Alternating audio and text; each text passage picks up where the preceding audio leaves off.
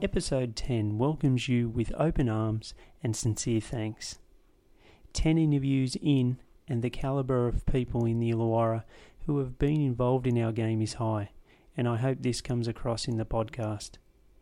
There are some great interviews coming, so please keep downloading. The interviewee in this episode came from working class coal mining stock in Scotland. With hard work and talent, he made it to the top tier of Scottish football in the 1960s, playing against the big two, Celtic and Rangers. Hugh Tinney, after 6 seasons with Partick Thistle, was then transferred to Bury FC.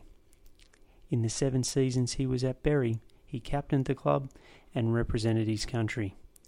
He then came out with his family to Australia in the mid-1970s, where he ended up playing/coaching soccer in the Illawarra for approximately a decade, and he created a new life here in the Illawarra with his family. Hugh was a joy to interview and answered all questions asked. Hugh's passion for the game gave a lot to the Illawarra, and he has definitely left a positive mark on our game.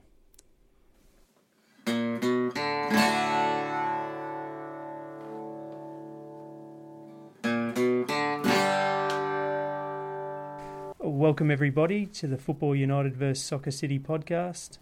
I'm here in the beautiful surrounds of Kiama with Hugh Tinney. Hugh, thank you and welcome to the podcast, and many thanks to yourself and your wife for having me here. Okay. Hugh, you were born in Scotland. Yep. Before we get out and talk about your Australian career and what you did out here, especially in Illawarra soccer, do you want to talk a bit about where you grew up and how you started playing football? Yep. Well, we grew up in a small mining village which was halfway between Glasgow and Edinburgh. With football daft, it was the only thing we knew. We played until late at night, darkness, anything. Then you start playing soccer at schools until the last year at primary. And from then on, we went to high school, and it became the norm. We won when I was 17. We won the Scottish Cup, for the schools, the senior secondary schools, and that game was played at Firrall, which is Partick Thistle's ground. So that was with St Mary's, your school. Yeah, St Mary's. Yeah, and so there was all the schools in Scotland. Yep. Apply to play for this Scottish Schools Cup, and your school won it. Yeah, and it was, as I said, it was the director's only ambition that he had was to win this cup, and he was the most delighted when we did it. From there, the next night, a scout from Partick was come to my house, the local scout. Yep. And not assigned for Partick the day after. And so we're in Glasgow here? No, it's we lived in Harthill, but he came, he covered the area and come out to Harthill, and I signed a contract with Partick Thistle that next night. So you were 17? 17. And up until then, like you said, you were playing football regularly. Yep. Did you have any ambitions of playing in the Scottish league system, or not really? Yeah, everybody wanted. Every kid's ambition was to play. There was thousands of kids who were good soccer players but never made it. And it was just fortunately for me that's I was picked up. And that was the start. But it was always my ambition to be a footballer, and I think it was every kid was the same. And when you're 17, you've just won the Scottish Schools Cup, and you must have been pretty proud of that, and I guess pretty excited with your school friends, but it must have been more exciting to have a scout turn up to your house where you were living and offer a contract at 17 years old. Yeah. About £3 a week, which was a fair bit of money in those days for a 17-year-old, mind you. But that was the contract. And what did your parents think of when this scout turned up? Well, because it was unannounced? Unannounced, yeah. I didn't know anything about it. They just come up and then dropped the door, and that was him. My parents, they'd come and watch me all over the place. When we were playing soccer. So they were delighted. So they were very supportive, and and thought, wow, this is a great opportunity. Yeah. So what did that mean, signing that contract, that you had to move closer to the club? And No. I travelled to Glasgow. It was about 21 miles to Glasgow from where the village. So it was a part-time, you know. Yep. I travelled twice a week, Tuesday and Thursdays. Yep. Just shortly after that, I got a job with the income tax office. I was an income tax officer in Motherwell, which cut the journey half. Motherwell was between Glasgow and Harthill, so I was travel from Motherwell into training twice a week. Okay, so you then sort of, within 6 to 12 months, you're not at school, you've got a job at the Inland Revenue, and you're sort of an apprenticeship footballer. Yep. So, it must have been a whirlwind in your mind. Well, it was. It happened so quickly, but that's life, isn't it? Yeah, it is. These things happen like that. And from there, I played in the Partick reserve grade. You've got to work your way through. And one day at Edinburgh, we were playing the Hibs, and the left back on the warm up before the game injured himself. Okay. And I was a forward who scored quite a number of goals, and that was my thing. But for some reason, Adam McLean, the manager, he said put me back to left full back, and take a go, and I had a blind, and that was the start. You know, I went from I was scoring forward to a fullback overnight. So you didn't mind that positional change? No, where because you played? I still played my one game. I mean, and it was natural. And that party, Wally Thornton, the manager, when I did progress, he never tried to curtail it.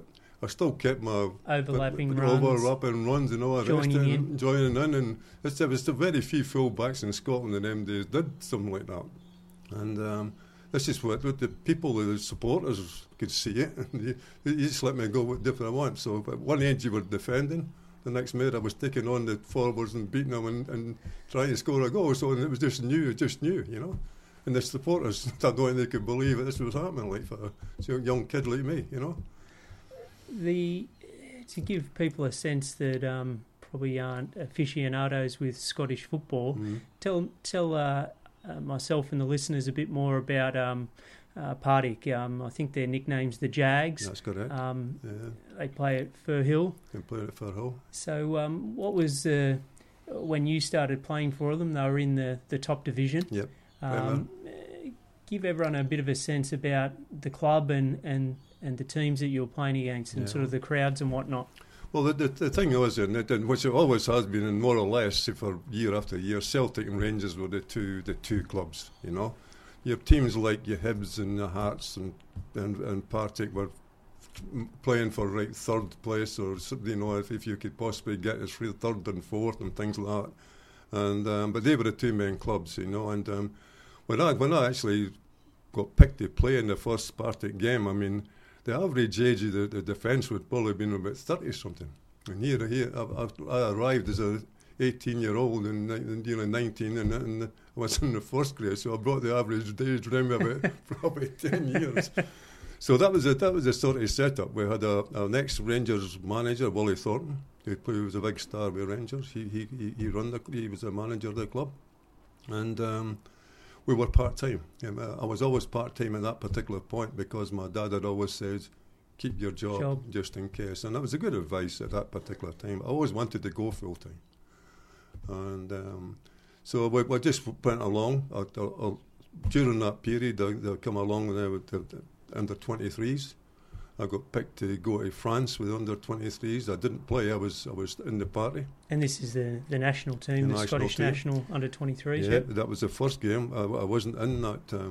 I didn't play in France. I was a sub. And was this a season or two into your career at Partick? Yeah. And then from there, I went to. I got another couple of under-23s on the 1966-67 season. Just before I went to Bury, I was picked again. We played England at St James's Park, and we beat them 3-1. Newcastle's ground, yeah. They had a star-studded side. They were Tommy Smith, you Pop Robson, you could name every one of them. Reed, Tottenham fullback, they were star-studded side. We went down there and beat them 3-1. And we played Wales as well before that and beat them 6-0 in the under-23s. People like Eddie Gray had come into the side. Lovely player, great player.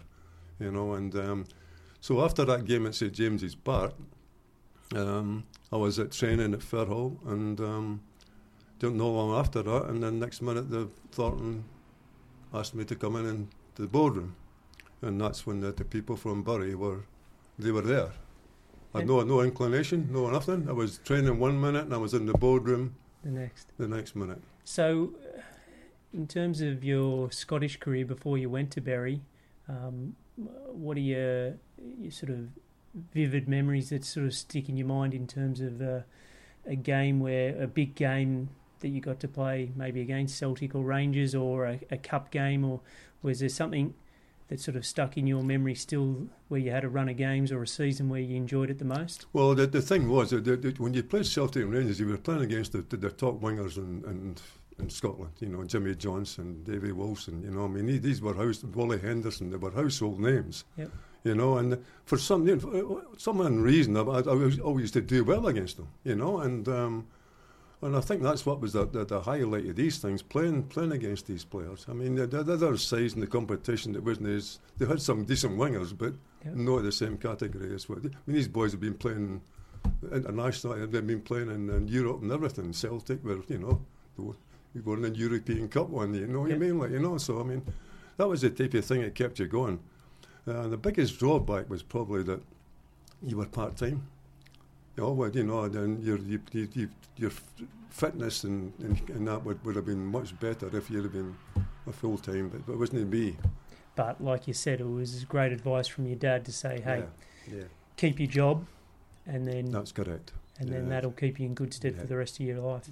Because I guess sporting careers can stop at any moment. Well, they did. You and you probably saw it amongst different team members. Yeah, and those times, you left the game, you weren't going out with a fortune. It was just the fact that you had played and that was your memories. It was probably a pittance compared to today's money. Pittance, yeah, With Partick, I read an article on the internet that the time when you sort of broke into the first team, I think the other players... bear with me here. The other player's name, you took a player who was quite a fan's favourite, Sandy Brown. Yeah, he got transferred to Everton at the time, and then you're coming into a sort of fan's favourite, who was a good player, and then there was a bit of, I guess not controversy, but they didn't want to lose a good player. You've come in and you've had to not just prove yourself in terms of being a footballer and to the manager, but you've got to prove yourself to the fans. That's a challenge in itself, isn't it? I think, as I say, that helped because I was an attacking fullback, and Sandy would have been a different type of person. He was a more nuggety, hard-core fullback, and good at his game. But as I say, the people when I come in, I was entirely different. I wasn't one of these ones that just lay back there looking after a right winger. I was involved at the other end as well, and I think that's what won the hearts of the supporters, and I got a really good relationship with the Thistle supporters, and I loved it, it was great. And their ground, what was its capacity? Probably about, offhand I'm not quite sure, probably 30,000 or 40,000 or something like that, Yep. We played second fiddle to the likes of the Rangers and Celtic, because there was Clyde there as well. There was other teams in Glasgow.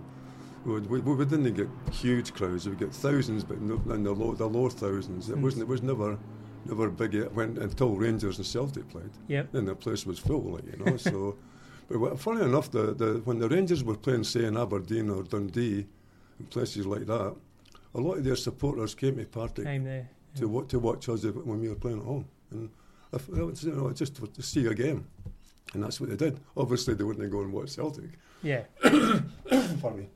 But they came to watch Thistle, and that was ongoing year after year.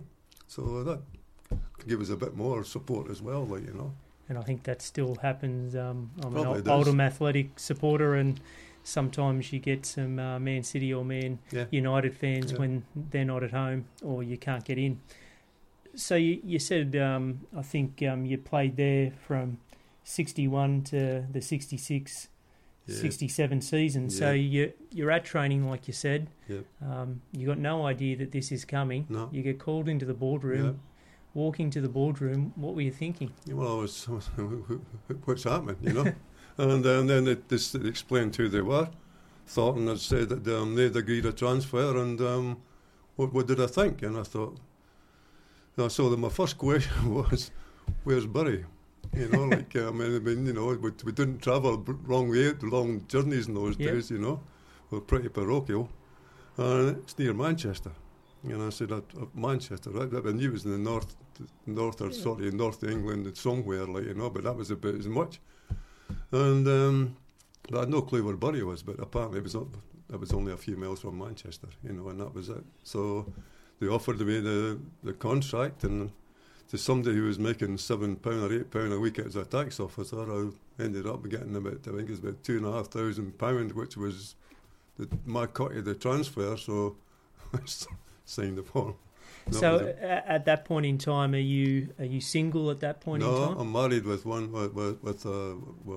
child. So really, it's at that point in time. Did you have time to think, or you had to make a decision there and then, you know. And I'd made a decision. So when I come home, I said to Anne, "We're going to Bury," and the first question was, "Where's Bury?" And I said, "It's near Manchester." Where's Manchester? And that was the type of thing, like, you know. And the first thing she said is, "I'm not going." so I said, "We'll have to go because I've signed the contract," you know. So does that mean you went full time when you're at Bury? That's correct. And that cut of the transfer fee sort of made a real impact on your family life financially, like it? Yeah. We were living there, you know, with that East Kilbride at the time. We'd moved to there because the main tax office were centralised in the whole of Scotland, the East Kilbride. Operations, Near East Kilbride is near Glasgow. And they gave us a brand new house in lieu of, you know, before we started. I never actually worked at East Kilbride because I was transferred before that. But the good thing about it was they gave us a brand new house. And that's where we were living at that particular time, like, you know, with Kevin, he was only a baby. Yep. And so it was easy as well to get to training from East Kilbride into Glasgow and things like that, which made it easier, you know, at that particular time. So what is and even though it's not football, you know, it must have been hard that, okay, I've got to go to an outer suburb of Manchester. So did the club help you guys find a place? No, Bury had their own houses. Okay. Yeah, they had the houses, 2 or 3 houses in Bury, which the detached bungalows and semi-detached bungalows. Yep. That they actually owned, and they gave us a detached bungalow. Okay. So it was just a matter of Anne arranging the furniture to come down, and I was already there. Yep. And the furniture was sent down. She travelled down by train, and Bury arranged. I went with a Bury rep to pick her up, and we come straight into the house. It was overnight we stayed in where I was living with this lady in Bury, and we moved into the house more or less the next day because the furniture was coming down. So that's a pretty good transition. And in terms of your inland revenue, you just resigned at that point in time, right. And then they sort of understood in a sense, or well, they weren't happy about it, but you know, it was an opportunity you had to take. Well, it was with a case of having to give them 2 weeks' notice. I was gone, so that was it. So we just went and we left, and so that was a transition to Bury, and in Bury but the first season I was at Bury, they were a second division. Yep. They were trying to buy their way out of getting saved. Unfortunately, it didn't happen. But during that time, this is when the Scotland were doing a world tour. Okay. And I got word just before the last game that I was picked to go on this world tour. And that took in, went to Israel, Hong Kong, Australia, New Zealand and Canada. It was a 30-day, month. And this is the full national team here. We're not talking under 23s here. No, this was it was a Scottish thing. There were us players playing in European Cup ties and things like that. But this was picked. What was left. Probably Tommy Gemmell would have been playing instead of me or something like that. But they were European. I think it was European Cup games on it. And anyway, I was picked to go with this squad. So what did you think when, I guess this is near the transfer from Partick to Berry? You must have been pretty excited about that. Oh, for sure. You're now a full-time, like you said, you wanted to be a full-time footballer. You now are, and now you're part of the national team to tour various countries. It must have been an exciting time in your mind. Well, couldn't you believe it? And again, the news was just broken to me by the Bury manager. You've got to have a phone call. You've got to ring. Get in touch with the Scottish people and the Scottish representatives, and I couldn't believe it. So and went back home to our relatives and stayed there. Support network, yeah. Well, I went off, and 30 days later, a month later, we'd done the tour. And the problem is, I was never one for flying. I was a bit, in those days, I was very, very afraid of flying. So I learned very quickly, to go over that, because we just travelled all over the place, But it was a wonderful thing, and the team, the people that you were picked to go with as well, these are all stars, these boys, you know what I mean? You had played against some of them, obviously. Played against them. And now you're... I guess sleeping in the same room as one or two of them, and then training and playing. So how did you find that experience? Well, I just took it as normal. I was a professional footballer, so were they. They were probably more household names than what I was, but it was a game, and it was your job. And what about yourself personally, and even your family? Like even the under 23s would have been just. I've never represented my country. It would have been an immense sense of pride for yourself and your family, and now the full national squad to pull on that shirt. It must have been a wonderful feeling. I still have them. I still keep them. I've never looked at them for about for 30 odd years, but they're still in there somewhere, and they'll always be there. So something I'll hand on to my sons. Yeah. But no, it was out of this world to think that a young kid from a place like Hart Hall could actually make it, and there had been a couple of other players done it before, but to me it was something I always dreamed about, something I always wanted, and I was loving it, And you did get a few games on that tour. Yeah. And I played in Israel. I got a job for travelling, and we arrived in Israel. I was actually playing that night in Israel. Yep. And this thing, the thing flared up, and I was under medical attention I never even got to go to the game. I had to stay in the hotel. So it's just an allergic reaction to it? It was. From there we went to Hong Kong. I played in the first game in Hong Kong. I got injured in that game. I would come off. Then we went to Australia. I played here, New Zealand. And then Canada played there as well. So we got a few games, so it was good. And you come back to Berry, I guess, when you have an experience like that, it just adds to, your skill set and your knowledge about the game, doesn't it? Well, the thing was we'd gone down, to the third division. And here am I coming off a world tour, and then, and you're thinking, yes, it's brilliant, but, what's my future, So I think I may have asked for a transfer at that particular one, but I was in the papers, and there was there was 2 or 3 asked for transfers. Alec, what do you call him? It was in Manchester United. In the paper, the 3 years I'd asked for a transfer, but that never transpired. And so you did, like you said, you were relegated. That year from Division 2, but then got promoted straight back up again. So how is sort of that the third tier of English football? How did it compare to sort of the top division of Scotland? Yeah, it's a lot bit lower,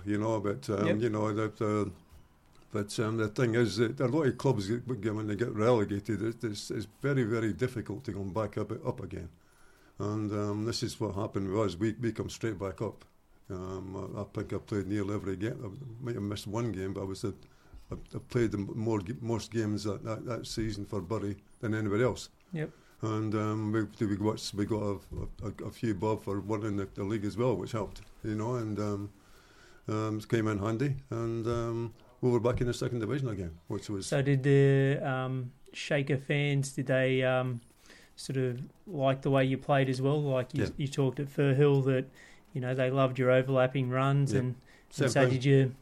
Never changed. The fans loved that type of football. They liked people who would like to attack and all the rest of it. And I never changed my game one little bit. Never did. The whole team I played across there. And it was like everything else. The managers just allowed you to do it. And your, you spoke about that you wanted to always be a professional and sort of get those extra sessions in, that extra fitness. Did you find that came once you became a professional? Yeah, it did. But again, you were playing against players who were in the similar circumstances. So it was sort of evened each other out a bit, in a lot of respects, because everybody else was more or less full time in those days as well, So was there because for the rest of your time there at Bury, you then got relegated from Division 2 the year that you went back up, and then couple of years in Division 3, but then went down to Division 4. Yeah. Was there a time then when you thought about going back to Scotland? Yeah, no, really. My wife loved Bury, and she didn't want to leave Bury actually. I became captain of Bury and during this period, because what was happening, we were bringing through all these youngsters, with brilliant players, but Bury never kept them. They sold them straight on, so they never utilised what they developed. We had Terry McDermott, who went to Liverpool. Alec Lindsay was sold. They all sold for £100,000. Colin Bell had just left Bury before I went. He went to Manchester City. Colin Waldron was sold off to Arsenal, I think it was, and Jimmy Kerr was sold to Newcastle. And this was the nucleus of our side. And these were all young players coming through, and with a great side. And this is the consequences. We brought in players like Bobby Collins in the last 2 years of his playing career.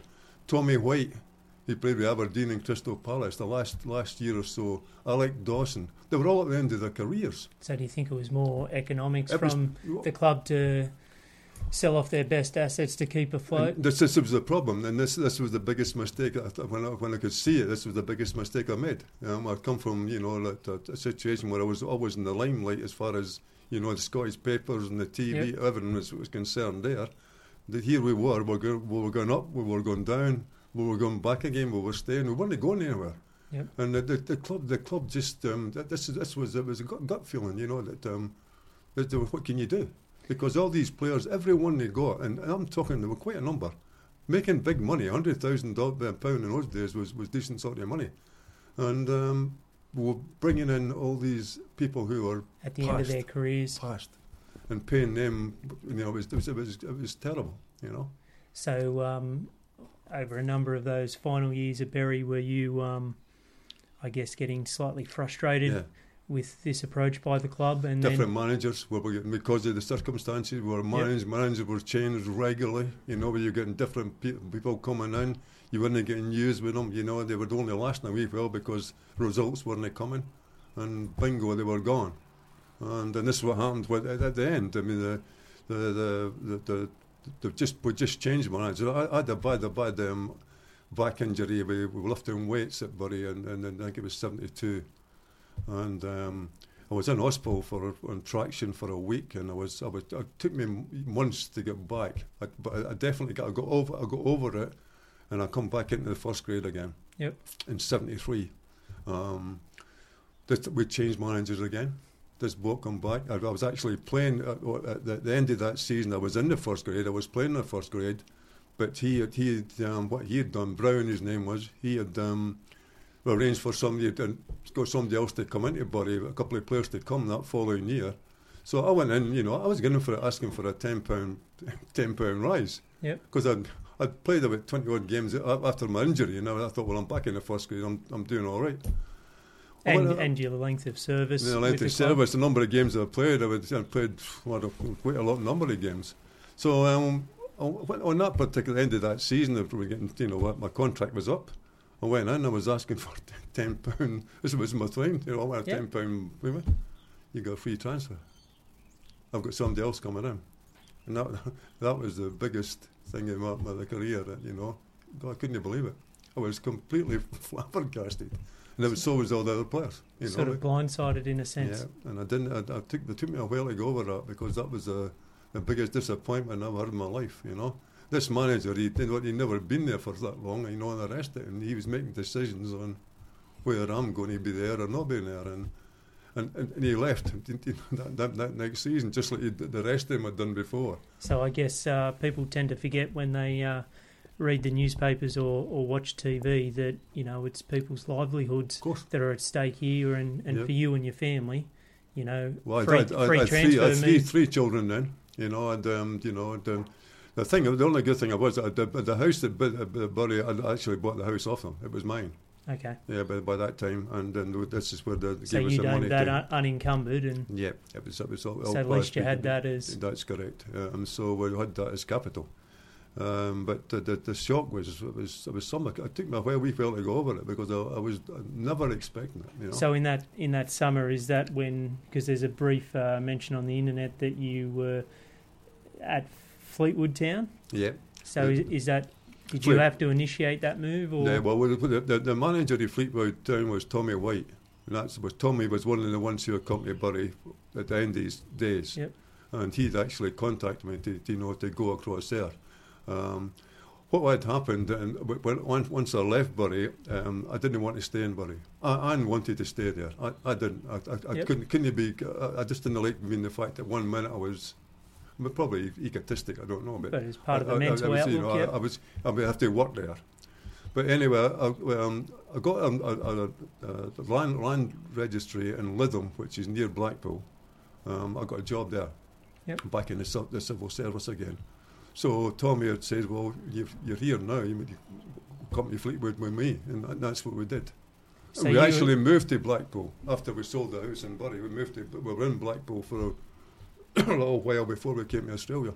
So you pretty much, when you put on the free transfer, had sort of, I guess, spoke with Anne, your wife, or made a decision yourself to say, well, this is the end of my career? More or less, because at that particular time, you'd been languishing in the bottom divisions. And you had a young family, and you needed to support them. I had 3 children, yeah.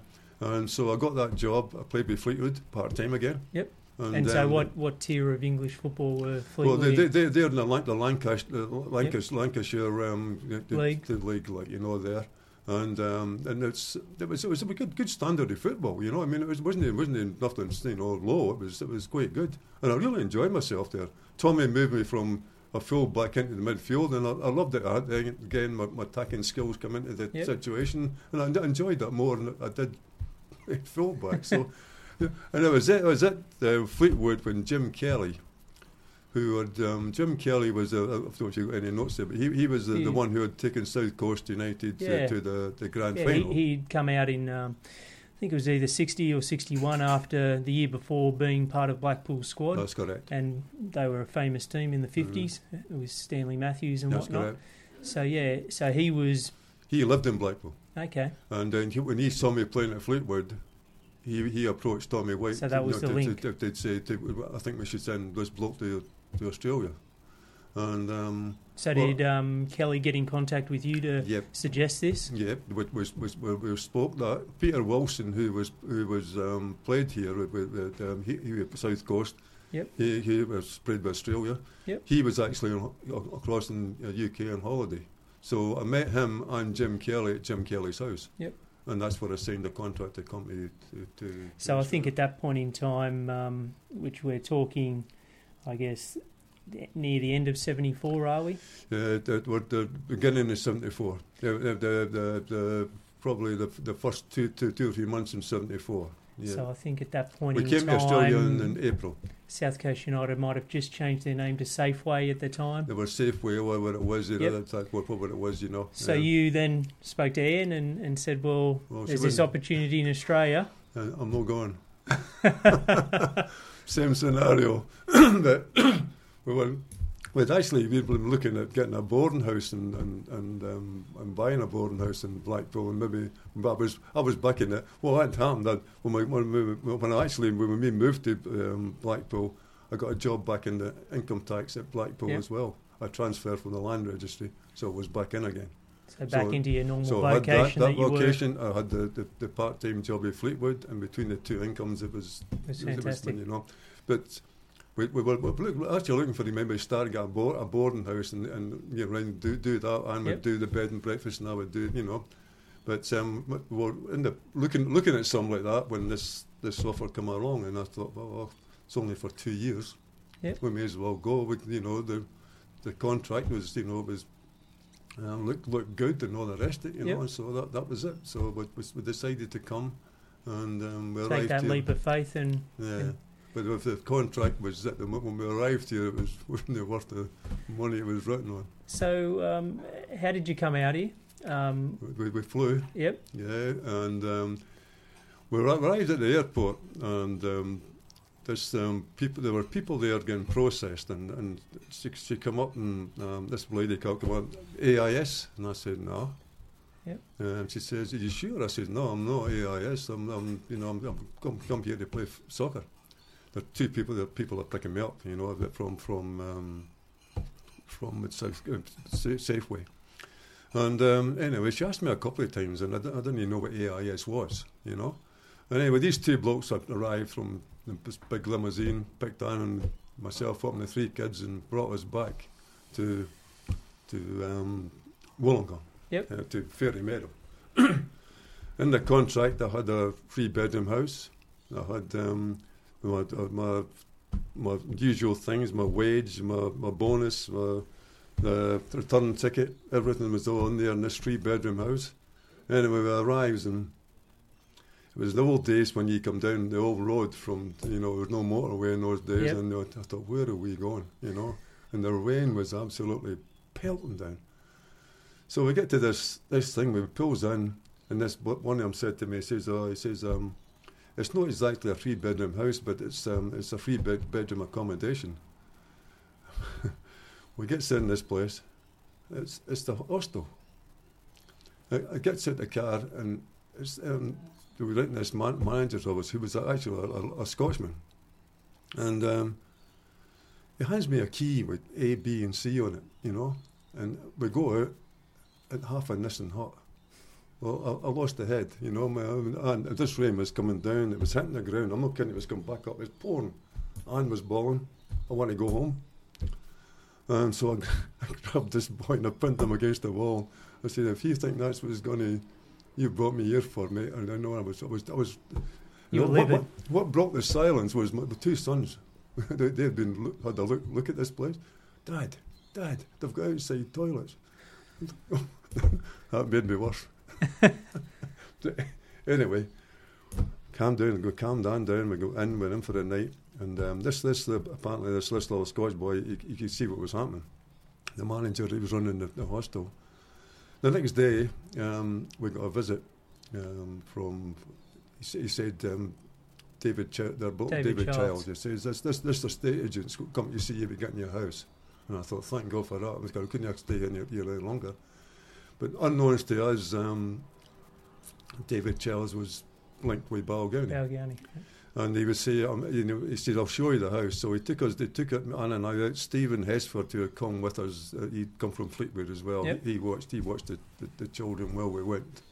When we went, and he says, I'm a estate agent, but I'm linked with Balgownie. And he says, well, we'll give you, we want you to join our club. And he says, we'll agree the same contract, everything. So he showed us the house. We got the contract drawn up, and I signed the contract with him. So that was it. We moved out. Safeway were looking for us. They couldn't find us, and all the rest of it. And I was on papers everywhere. I was on one TV. I was on everything.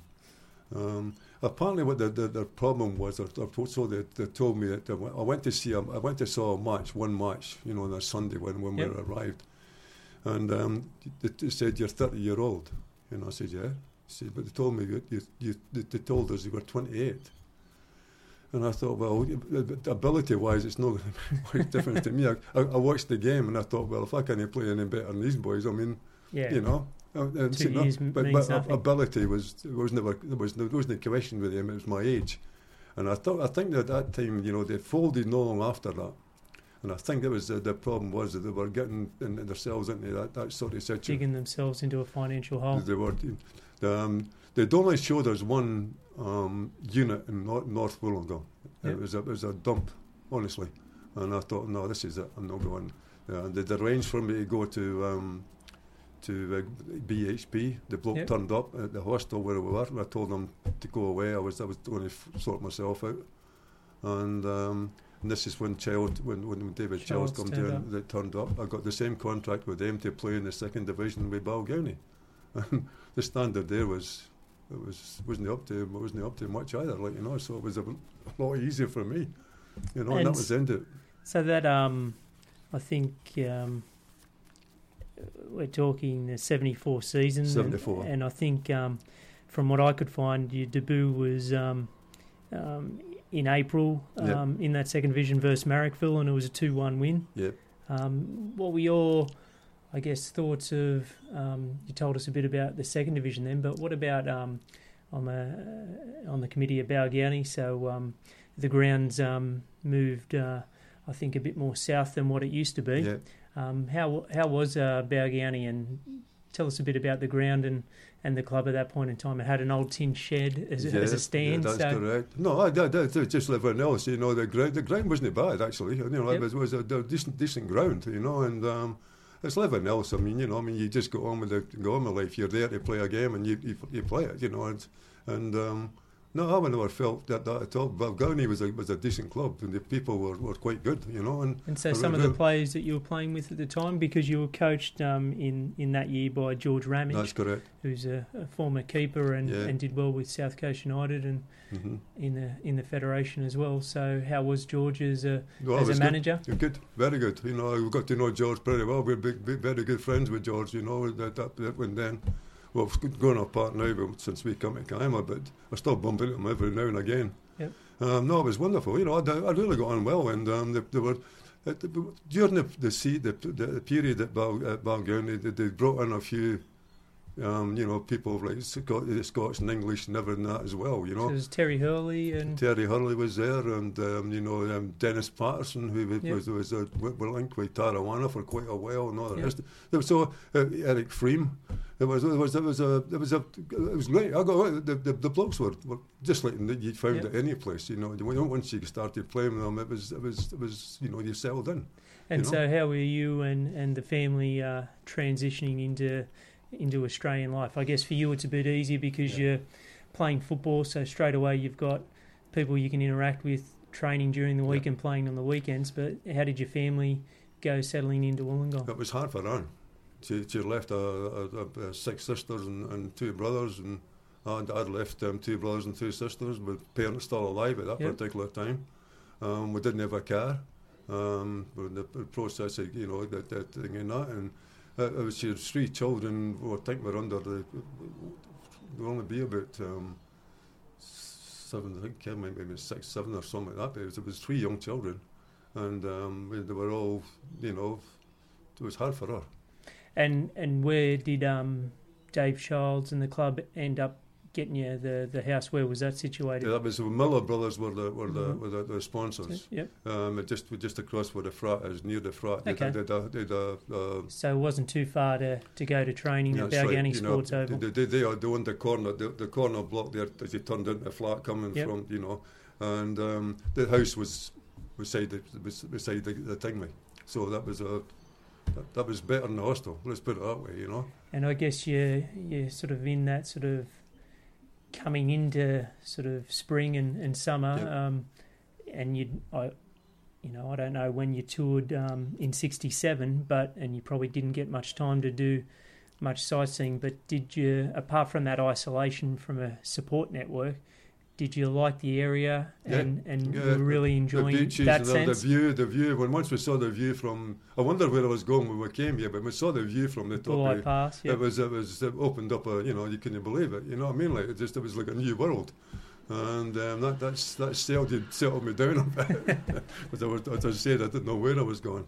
So I worked into that. I actually got a job at BHP. Yep. I was on Off your own bat? on the staff. I went and seen them, and that they were originally going to take me there Safeway, but I refused. So I went and saw BHP, and I got a job on the staff there due to my previous, like being a tax officer and things like that.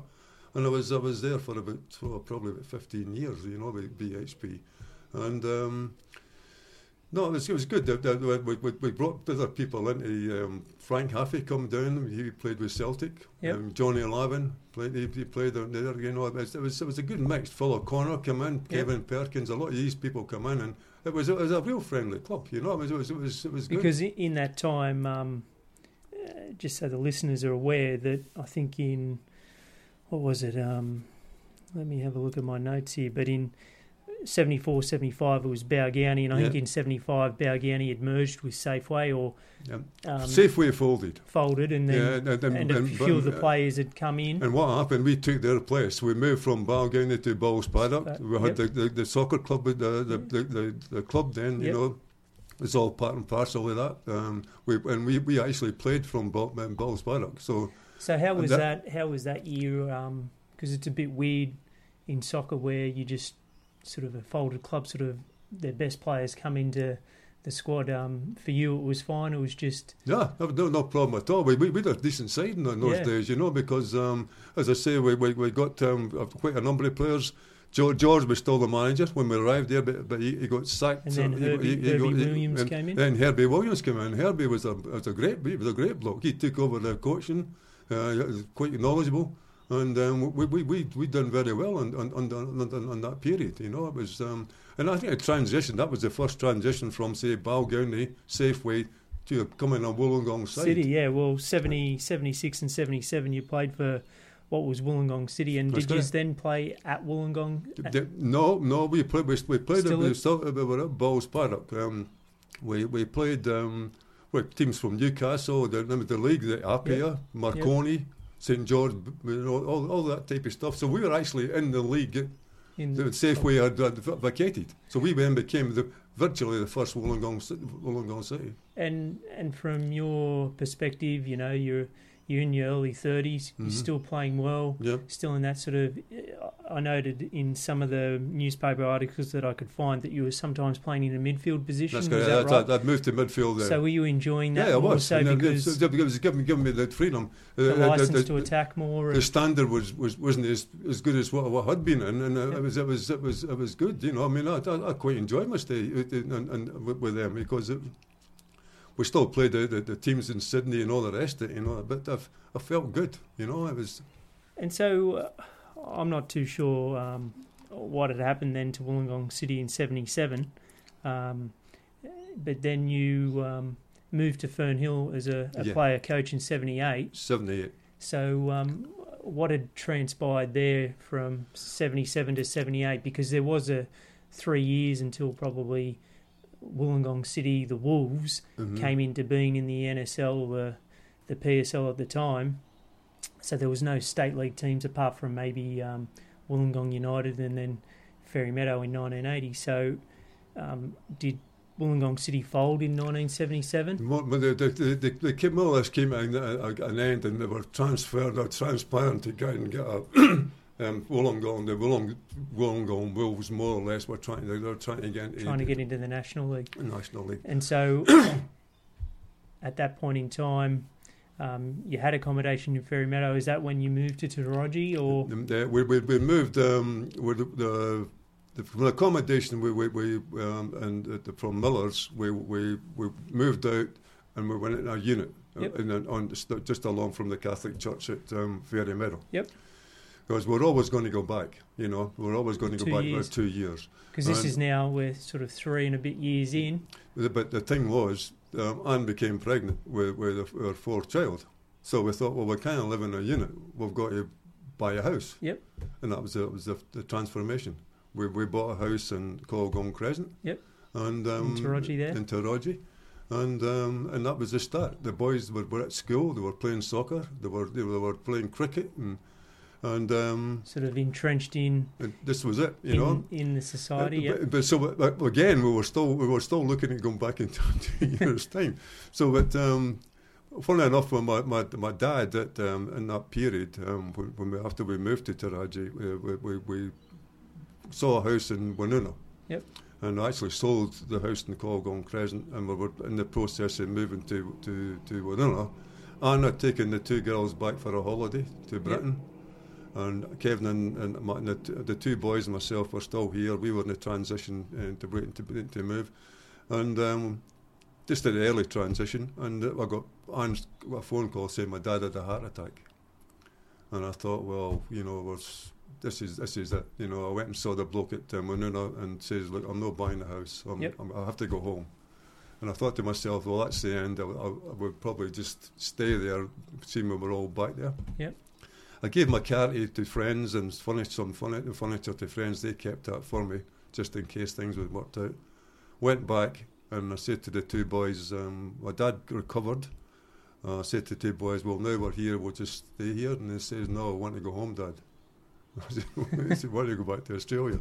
So that was the end of that. We came back to Australia.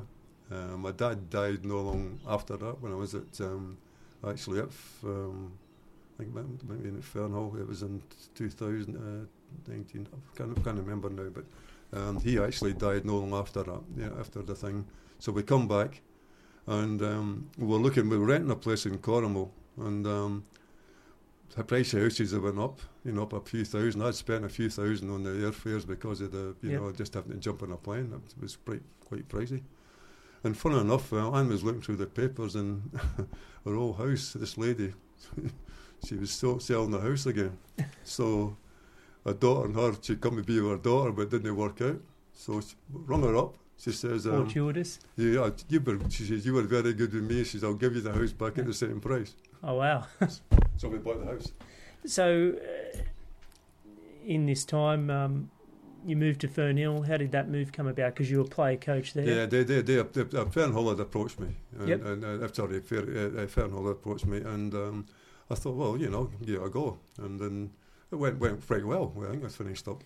You got to the grand final qualifier of the final against Tara, and they beat you. But no, and by the time I got to about 3rd place in the league, and it wasn't too bad. And I thought, well, this will do me. I had a job at Steelworks. I was doing pretty well. I was advancing through that. And were they still at Pop Errington then, or they moved down to Taroji? No. They moved down to near where the beach was. Ray Robinson Oval. Yeah, Ray Robinson Oval. And then. So what did you think of the standard of the IDSA top tier? Well, it was reasonable. It was from my point of view. It was pretty reasonable for me. Yep. And you had no problems. This was your first time. I think you had Herbie Williams, Ramage, and Kevin Perkins in '77. But so for you, was coaching something that you wanted to do, or it was just part of what they'd offered you to do? It was a player coach job, and I've been through enough training sessions to I knew how to handle players, and I was quite happy with that. And you still knew how to play. I knew how to play, and I was controlling things on the ground because I was playing sweeper in those days. Yep. Which Herbie Williams took me back to sweeper, which I really enjoyed. And I had if you had a decent player in front of you, well, that was it, and it was easy. And so I thought, this is brilliant. And it was a season at Fernhill, and then Fairy Meadow contacted me. Yeah. We'd actually beat Fairy Meadow at North Wollongong when with Fernhill. Bob Beath, he contacted me and says, would you like to come and coach Fairy Meadow? Yep. So I thought, yeah, why not? It was more money. I went there. Because the guys on the committee there, Frank Saladino, Walter Chiskin. The only thing about Fairy Meadow was it was Italian based, as you know, with the fraternity club. You know, a big, decent backing, but I think they wanted to keep it Italian. You know, when I came, I sort of, you know, worked my way through and got the team that I wanted. You wanted the best players, and I got the best players. I brought some players with me, you know. Yep. And I picked the ones that I wanted, and the first season there we went through undefeated. Yep. We won the grand final. Yeah, you did the double, so we you couldn't do anything else. You know. But they always wanted me to come to their meetings. There's 20-odd board who are faceless people that I never met before, you know. And I would just refuse. I'd say to them, you know, well, if things are not going right, I'm quite happy to come and meet you and answer questions. But I'll run the club. I was running the club my way. I wasn't picking just 11 Italians because they were fair. I wanted a side, the best team to win the game. Win. And I worked my way through that, and this is what I did. The second season, we won the league again. We won the grand final. The third, I signed on for another. I was 3 years there. They eventually transferred. They went to the state league. They went to the state league and thingway. We finished third in the state league, and we won the grand final again. And so the next year, I was just waiting for the phone call to say, well, you know, I got a phone call for Walter Chiskin. You've not got the job. I thought, these buggers, you know, he's kidding me on, like, you know. And I says, pulling your leg. No, it wasn't right. This nameless board had got their way apparently, and they brought in Casey De Bruyne, who's very Italian, and who had taken Dapto down that season. So anyway, go over all that, and next minute Tommy Kay was at the door. Yep. I want you to sign a 3-year contract. Here's the terms. Couldn't afford the money, you know, the rest of it. So I went and met the manager of the Dapto Police Club. Yep. They were the sponsors then. With Tommy, and we sat down and we discussed it, and we told him what the thing was. He offered me this 3-year contract, and I was delighted with the contract, so I just signed for them. You know, and so they were in that the second tier or the under the Premier League. Under the Premier League. Yeah. And so you had you know, a couple of seasons. 3 years there. And then, so you played in that first season. It didn't seem, from the records that I had, that you played the first 2 games in '83, but didn't play anymore. I got injured, you know, and that was the end of me. And that was the downfall, because I was no longer on the pitch. I wasn't controlling the team. I wasn't doing all these things. We'd done pretty well. We'd won the Cornwall League's knockout that first year, which was something. You know, for a first division club. We got to the grand final, and I think Orella beat us. You know, I wasn't playing at that time. This was the biggest problem that I had, because I was, as I say, I wasn't controlling the game on the field. I was trying to do it from the sideline, and it was different kettle of fish. The second season, I think we won the grand final, and we came back up to the Premier League. We started off the third season, and we had a really good side. I really had. You know, we got all this together. A couple of Davises, young Macca Davis and Robbie Davis, a brilliant player. We played John John Bingham's team in a friendly. We really hammered them, you know, and I thought this is great. We started off the season. We won the first game against Barilla. We drew with Fernhill down at Dapto. Things were going great, and Reggie Chilby, who had played with me, Ferry Meadow, and he was a type of player, and you know, was a good player.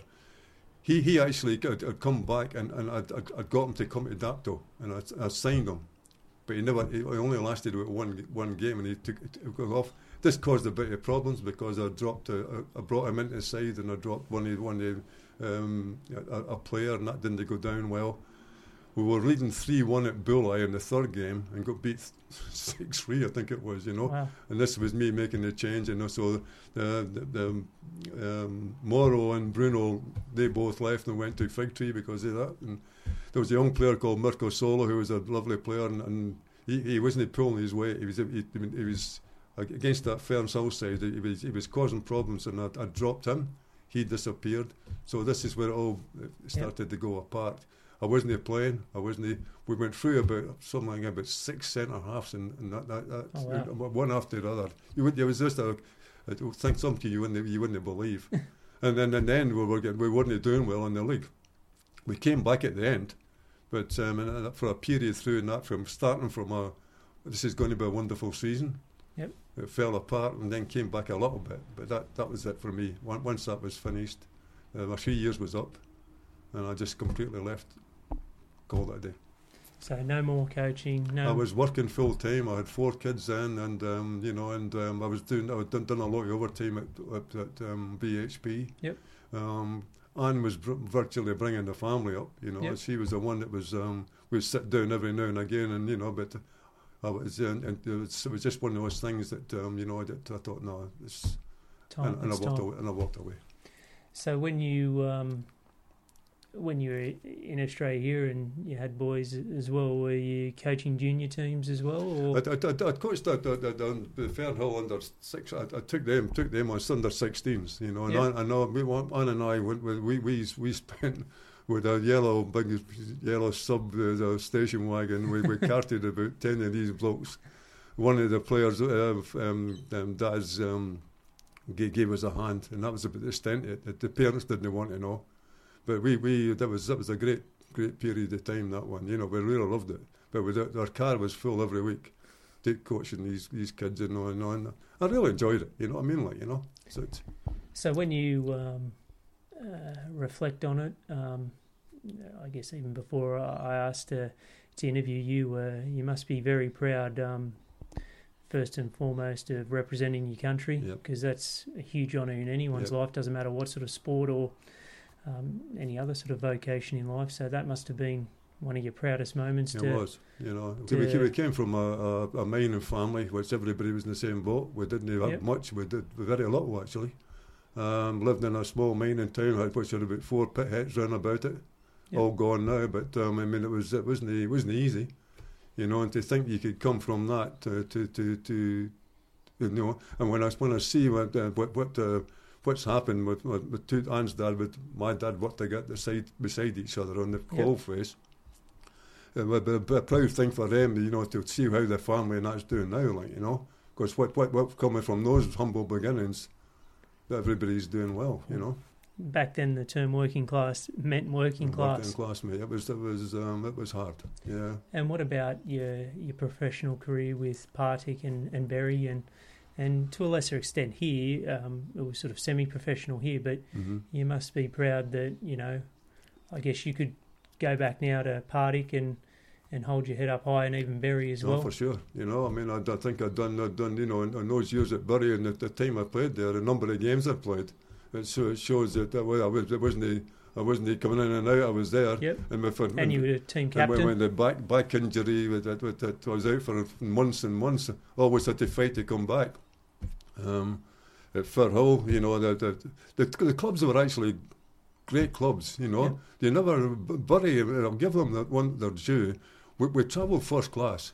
We had our own private bus. We travelled with the trains, but we stayed in the same hotels as Manchester City and Manchester United. Top clubs at the time. Everything was a la carte. We'd go away for a week to Torquay, a week to Blackpool. Yep. Everything was laid on, and the management of Bury, Bury was probably the worst move for me. Yep. I came from a situation where there was a number of clubs, when I was in Partick, they were linked with me. I was in the papers. I was well looked after as far as the newspapers was concerned. When Anne and I got married, we were on every national. Things like that. We got engaged. We were on front page. When I got my caps, Kevin was on the full back page. We come from that to Bury, where it was just a Bury Times. Yeah. And things like that, and it disintegrated. It started off well at Bury, coming back up from the 3rd division into the second division. I thought, well, this is fine, because at least I'm here, and clubs might still look down, and have a look and see if I can. I thought maybe I could still progress. But when we started selling all those players off and things come to a crunch and money just seemed to disappear, I don't know where it went, but hundreds of thousands of pounds, and we were bringing in all these people who should never have been brought in, you know. So maybe in hindsight, and it's easy to say it in hindsight, that when you got called into the boardroom at Partick, then that maybe you should have thought about it a bit more, but it still set you up financially. So that was all, but the thing was... And helped the family a great deal as well, though. Yeah, I think with the fact that, you know, that amount of money, you know, as I say, I was earning very little. Huge amount of money. Huge amount of money. To me it was, you know, and I could see this was the start. We were starting our life out, one child, and I thought, this is the opportunity. I'm going to go full time. I've more chance of getting recognised down there and probably up here, you know, and all that's it. But having said that, I still enjoy my time at Bury. I really enjoyed it. We had a great bunch of blokes there, and we all got on well, and I loved it, you know. And I guess your dad's advice about keeping part-time at Partick allowed you to gain enough experience that when you then went to Fleetwood or then came out to Australia to BHP, that you could then have the ability to go, well, this is my resume, that, you know, I'm not just out here to do and not disrespecting nor disparaging blue-collar job, but you had a resume that you could, and a skill set to get a good job. And I did get a good job. And in BHP, I'd done well at BHP. And then I left BHP, I went to run the place at Ashbolts at Fairy Meadow. And then I went from there into, and actually I got a job later on in life with a health fund. She was with NIB. Then she went to AHM, and I actually ended up in AHM in the last few years of my thing, mate. And it was one, we both retired on the same day and called it a day. And what about the Australian part of your life, which is still ongoing here in Kiama? It's the best move ever made. You know, 2 years, and then your wife was reluctant at first. And the first night, it seemed a disaster. At the hostel, But it's been the best move ever made. I guess, you know, from having one of the Birch brothers? Whatever it was, I don't know. I can't remember which one it was. Up against, you know, a Nissan Hut, and then how it's turned around. You must be pretty proud of how your life's turned out here in Australia. The family's done well. My grandchildren are doing well. So I mean, when I'd like it would ever happen back in the UK, I'm quite happy, and I think it's been, as I said, I'll never go back. You know, I'd love to go back on holiday, but this has been the best part of our life. So if there was some great memories of, I guess, your times in football, what would you, apart from the Scotland's representing your country, is there other games that sort of stick out in your mind that you go, yeah, I remember that when you look back at your career? Yeah, I suppose there is. I think, you know, sometimes when you played against Celtic and Rangers, when you come off the park and you've been given a good write-up and you knew you had done pretty well, it was, you know, it was a big thing for me, you know, because...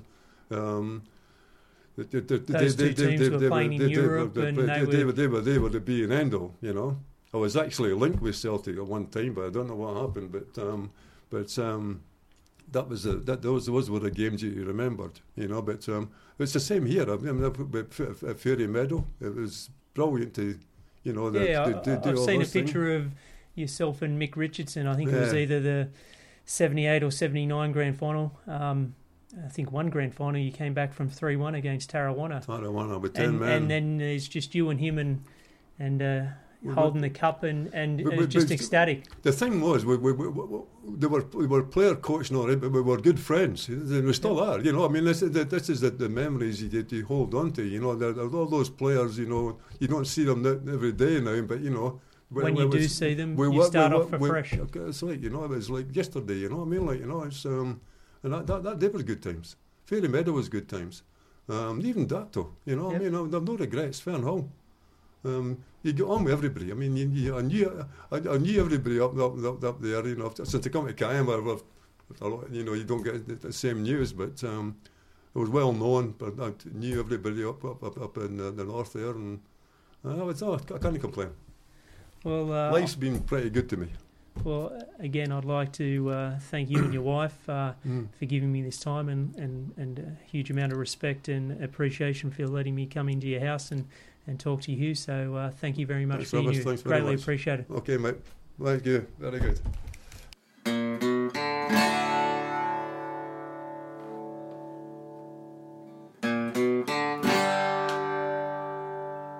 I appreciate you, the listener. Thanks for listening, and our next episode will be available very soon. I'm your host, Travis. Bye for now.